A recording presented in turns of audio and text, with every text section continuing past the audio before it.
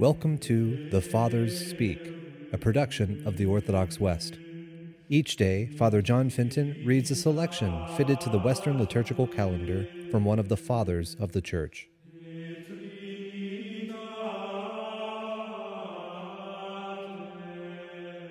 On this feast of Corpus Christi, let us listen to a portion of a homily by our Father among the Saints, Augustine. For while by food and drink men seek to attain to this end, that they shall neither hunger nor thirst, there is nothing that truly does this, except that food and drink which makes those who partake of it immortal and incorruptible, namely the very fellowship of the saints, where there will be peace and full and perfect unity. And so, just as men of God understood this before us, our Lord Jesus Christ has commended to us his body and blood in those things which from being many are reduced to some one thing. For a unity, bread, is formed out of many grains, and another unity, wine, is made by the juice of many berries flowing together.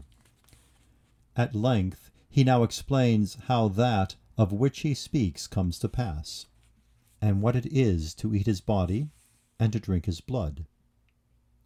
He who eats my flesh and drinks my blood abides in me and I in him. And so it is apparent that one eats that food and drinks that drink if he abides in Christ and Christ in him. Consequently, he who does not abide in Christ and in whom Christ does not abide, without doubt does not spiritually eat his flesh nor drink his blood, though he may in his flesh visibly press with his teeth the sacrament of the body and blood of Christ.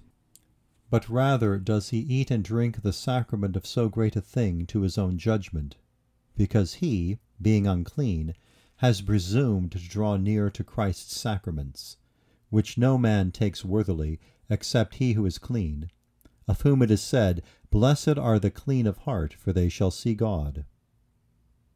As, says he, the living Father has sent me, and I live by the Father, so he who eats me, the same also shall live by me.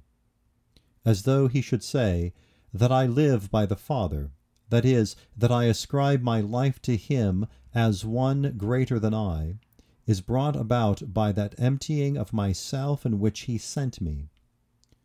But that one lives by me is affected by that participation in which he eats of me. And so I, being brought low, live by the Father, while that man, being raised up, lives by me. But if it is said, I live by the Father, so as to mean that he is of the Father, not the Father of him, it is said without disparagement to the equality between them.